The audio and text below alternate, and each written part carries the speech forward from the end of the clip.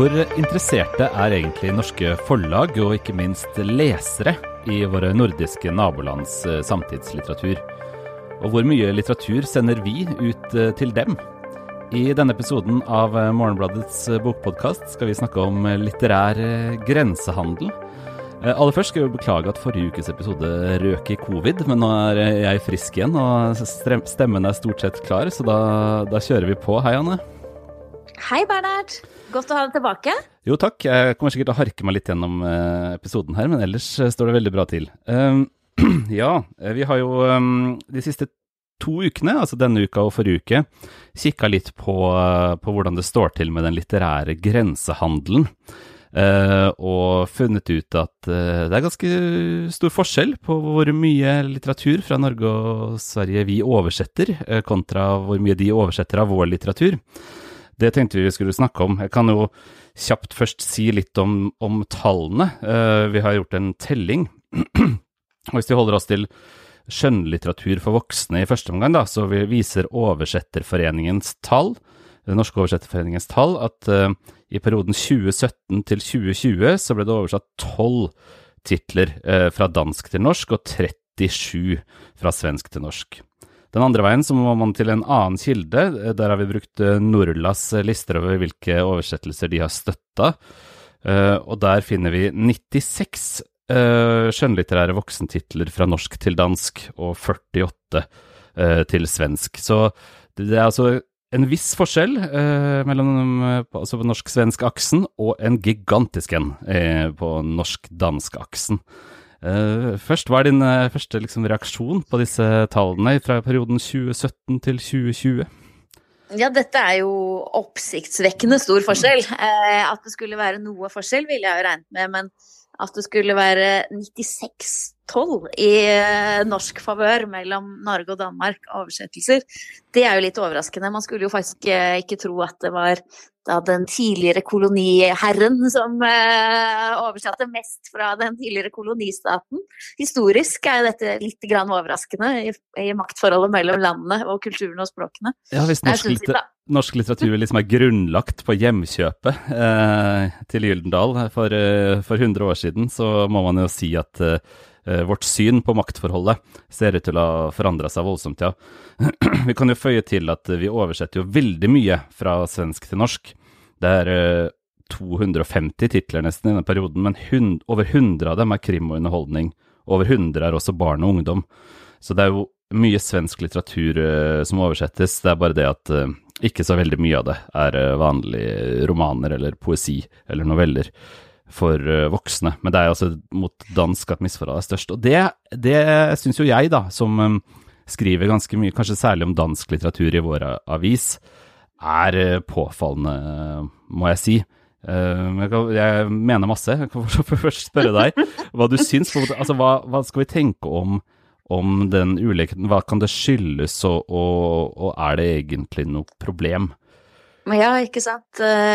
Altså, det var jo interessant det du sa med selvfølgelig svensk, ikke sant? Det er jo krimlitteraturen. Det er helt sykt har en veldig sterk krimlitteratur. Og det er jo åpenbart at oversettelser skal jo som andre utgivelser ha et kommersielt aspekt, og her er det publikum, det er jo ikke noe tvil om at det finnes et publikum som ikke er interessert i å lese på originalspråk, som ikke er interessert i å lese krim på svensk.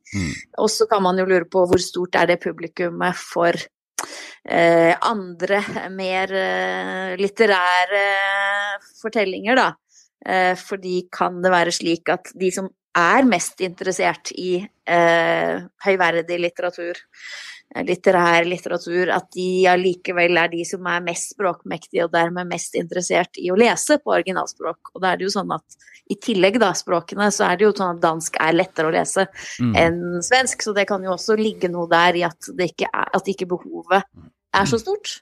Vi har denne uka snakket blant annet med en av de forleggerne i Danmark som utgir mest norsk litteratur. Han heter Arild Batzer, og er blant annet Per Petterssons forlegger i Danmark.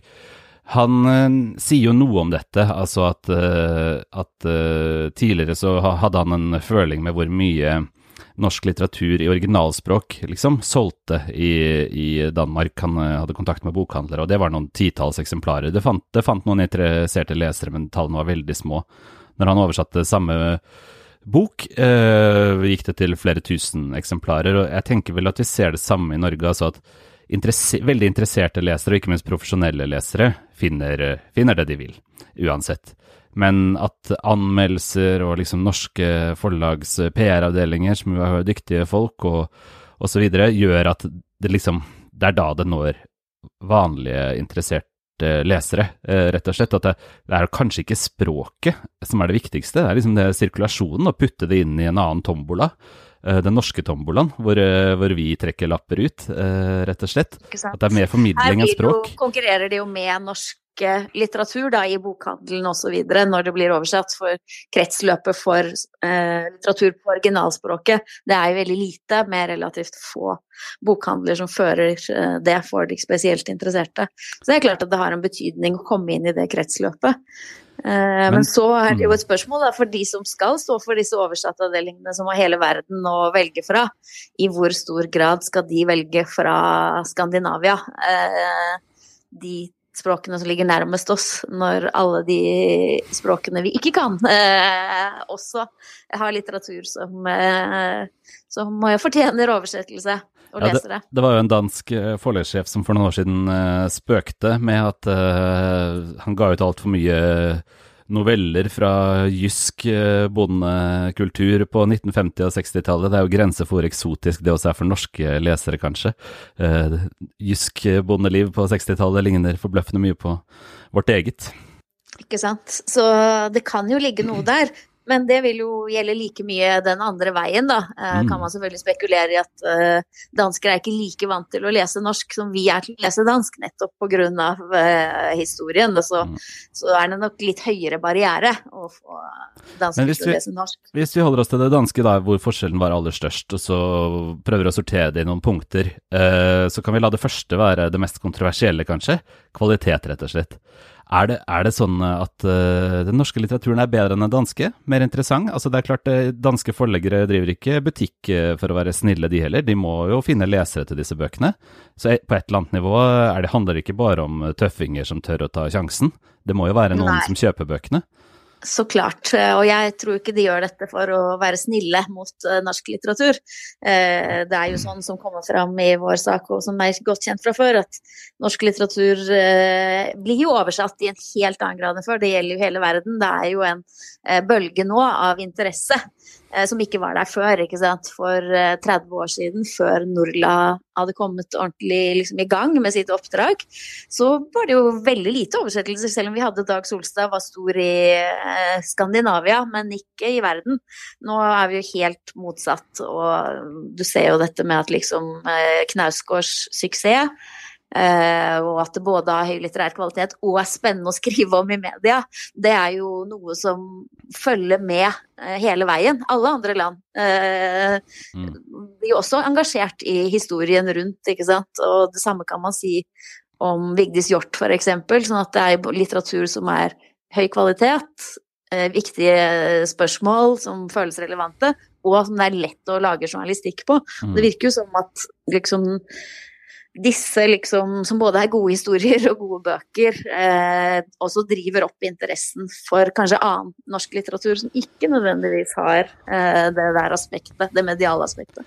Ja, for meg så må det ha noe med saken å gjøre, fordi jeg vil jo også anerkjenne at vi nok har noen flere internasjonale spydspisser i det skjæringspunktet mellom bred appell og høy litterær kvalitet, som flere av de forfatterne du nevnte her, som har hatt et større gjennomslag enn kanskje de fremste danske prosaforfatterne for eksempel har hatt. Men det jo de som henger på i frakkeskjøten, rett og slett. Der vil ikke jeg være med på at forskjellen særlig stor. Altså gode eller lovende forfattere som skriver interessante bøker, som kanskje ikke blir litteraturhistorie, men som utgjør mye av det vi leser, og mye av det med glede.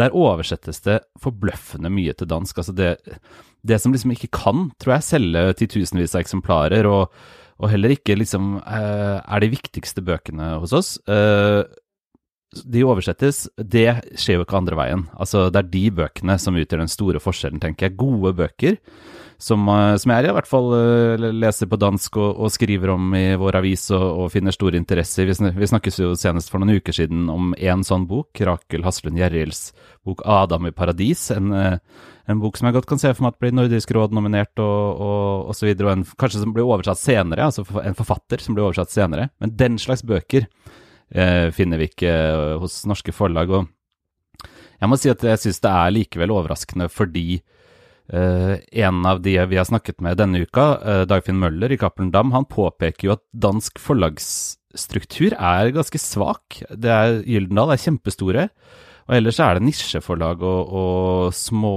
altså mindre aktører. Bonniereide Godkind seiler jo opp, så kanskje de får 2 store litterære forlag, men likevel, sammenlignet med Norge, så det relativt beskjeden infrastruktur. Og likevel klarer de å finne liksom kjøpere da, tydeligvis, og lesere til denne vår samtidslitteratur på det jevne, hadde jeg nær sagt. Det får jeg liksom fortsatt ikke helt til å gå opp. Og der tenker du at de norske forlagene som der vi har, såpass mange brede forlag, da store forlag med både kommersiell og ikke-kommersiell litteratur på agendaen og som uttalt målsetning, at de gjør for lite? Ja, altså vi har jo også skrevet om tidligere, det begynner å bli en stund siden, men at man utvikler publikum som forlag og lærer opp leserne til å interessere seg for nye uttrykksformer eller lignende. Og jeg mener at noe av det på spill her da, bare la meg være litt konkret da, hvilke forfattere eller type forfattere jeg kunne sett for meg, så det liksom ulike grupper da. Jeg mener at vi har oversett noen av de eldste forfatterne i Danmark faktisk, altså Jens Merup Sørensen, som vi har skrevet om flere ganger, Kirsten Thorup, før hennes liksom nygjennombrudd i 2016, Vibeke Grønfeldt, en helt ypperlig dansk forfatter som får gjennomgående strålende kritikker for sine bøker, og som Stig Seterbakken var veldig opptatt av, men etter det har det knapt noen nordmann snakket om henne. Og så ut på 2000-tallet så kommer det en litt mer avantgardistisk generasjon som var veldig interessant. Det kan jeg kanskje forstå at det ikke ble oversatt, men de var noe gode i hvert fall. Altså Jeppe Briksvold, Lars Frost, Lars Skinnebakk. De hørte til i kretsen rundt tidsskriftet Den Blå Port, og så det da den nye generasjonen, som jeg mener hadde vært mulig å formidle.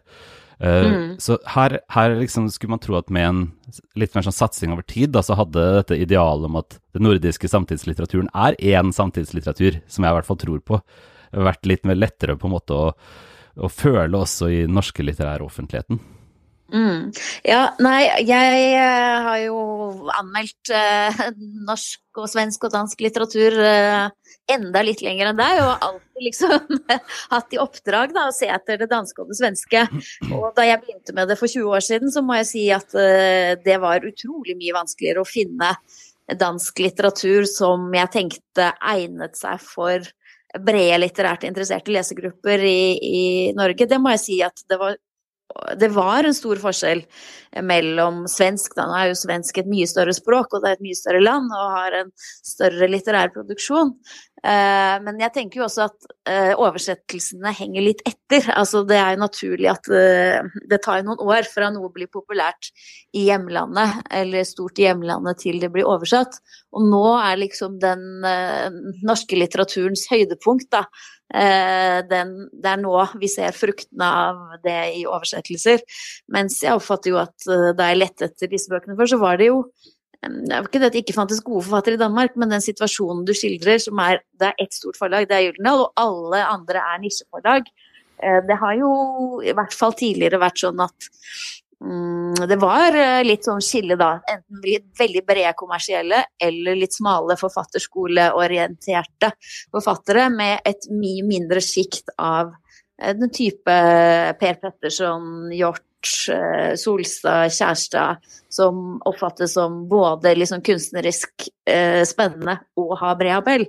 Det tror jeg nok at det var en del år der det ikke ble oppfattet å være tilfelle i samme grad. Arild Batzer sier jo i vår sak her, dansk forlegger, noen ganger føler jeg nesten at danskene baksnakker sin egen litteratur og fremhever den norske. Det har nok vært litt sånn at danske kulturjournalister også kanskje har hatt litt den samme analysen, at de mangler noe som de finner i Norge. Ja, det egentlig to ting jeg har lyst til å spørre dem som litt forskjellige, men vi kan jo følge opp på det først, så kan jeg ta det andre etterpå. Altså, norske romaner får helt sinnssykt gode anmeldelser i Danmark. Ofte mye bedre. Altså, nå har ikke Lars Saabye Christensen lidd noen nød for sine bøker om Oslo i Norge heller, men mottagelsen av dem i Danmark altså panegyrisk hinsides alt. Solstads tredje roman om Bjørn Hansen, som jo fikk en del motbør i Norge, ble helt vilt mottatt. Sånt kan man finne uendelig mange eksempler på. Jeg vet ikke om vi klarer å forklare det, men vi kan jo nevne det i hvert fall. Det liksom et trekk, altså at det veldig stor litteraturkritisk begeistring for bøker som det også litt uenighet om i norsk kritikk. Jeg helt enig. Nå det jo kanskje litt sånn at generelt så det jo sånn at oversatt anmeldelser tenderer mot å bli mer begeistrede, fordi de får litt sånn, ja, men hvorfor skal vi skrive om dette hvis det ikke veldig bra? Det kan jo være det ene, at man føler at anmeldelsen må motivere det.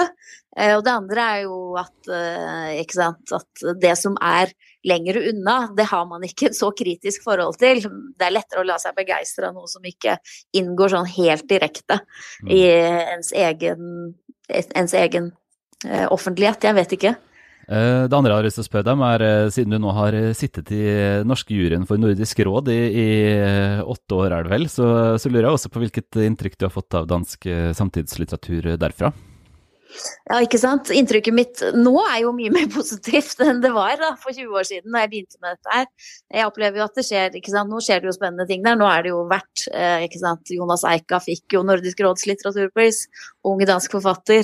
Du har Asta Olivia Nordenhoff med sitt liksom store Scandinavian Star-prosjekt. Nå skjer det jo ting i den prosa-litteraturen, og det klart at før så hadde du også de har jo alltid vært veldig gode på poesi, ikke sant? Og hvis du ser på Nordisk råd-vinnerne, så det mange flere poesivinnere fra Sverige og Danmark, mens Norge har jo typisk prosavinnere. Det jo ikke mat for oversettelser stort sett da.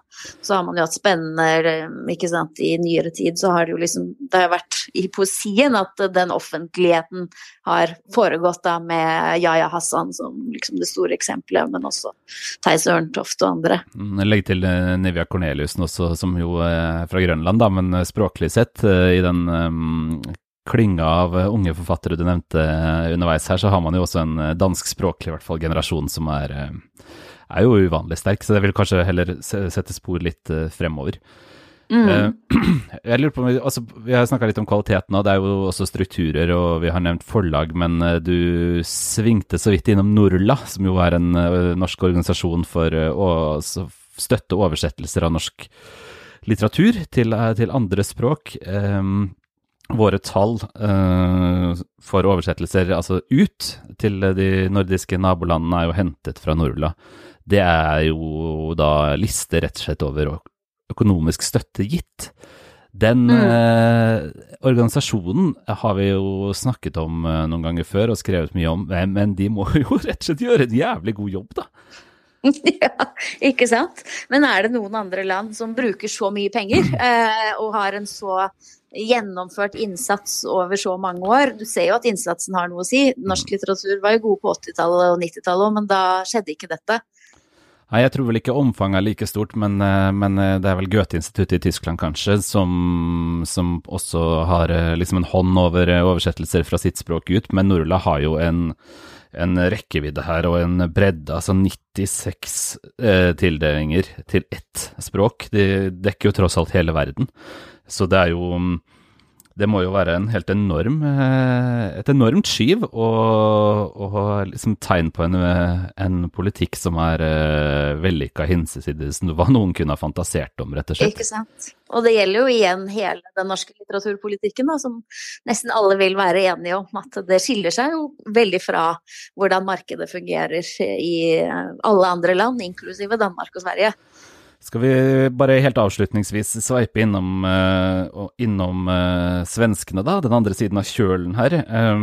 Der jo, hvis jeg skal gjenta forholdstallet der, da, så ikke det like dramatisk forskjell, men det en forskjell.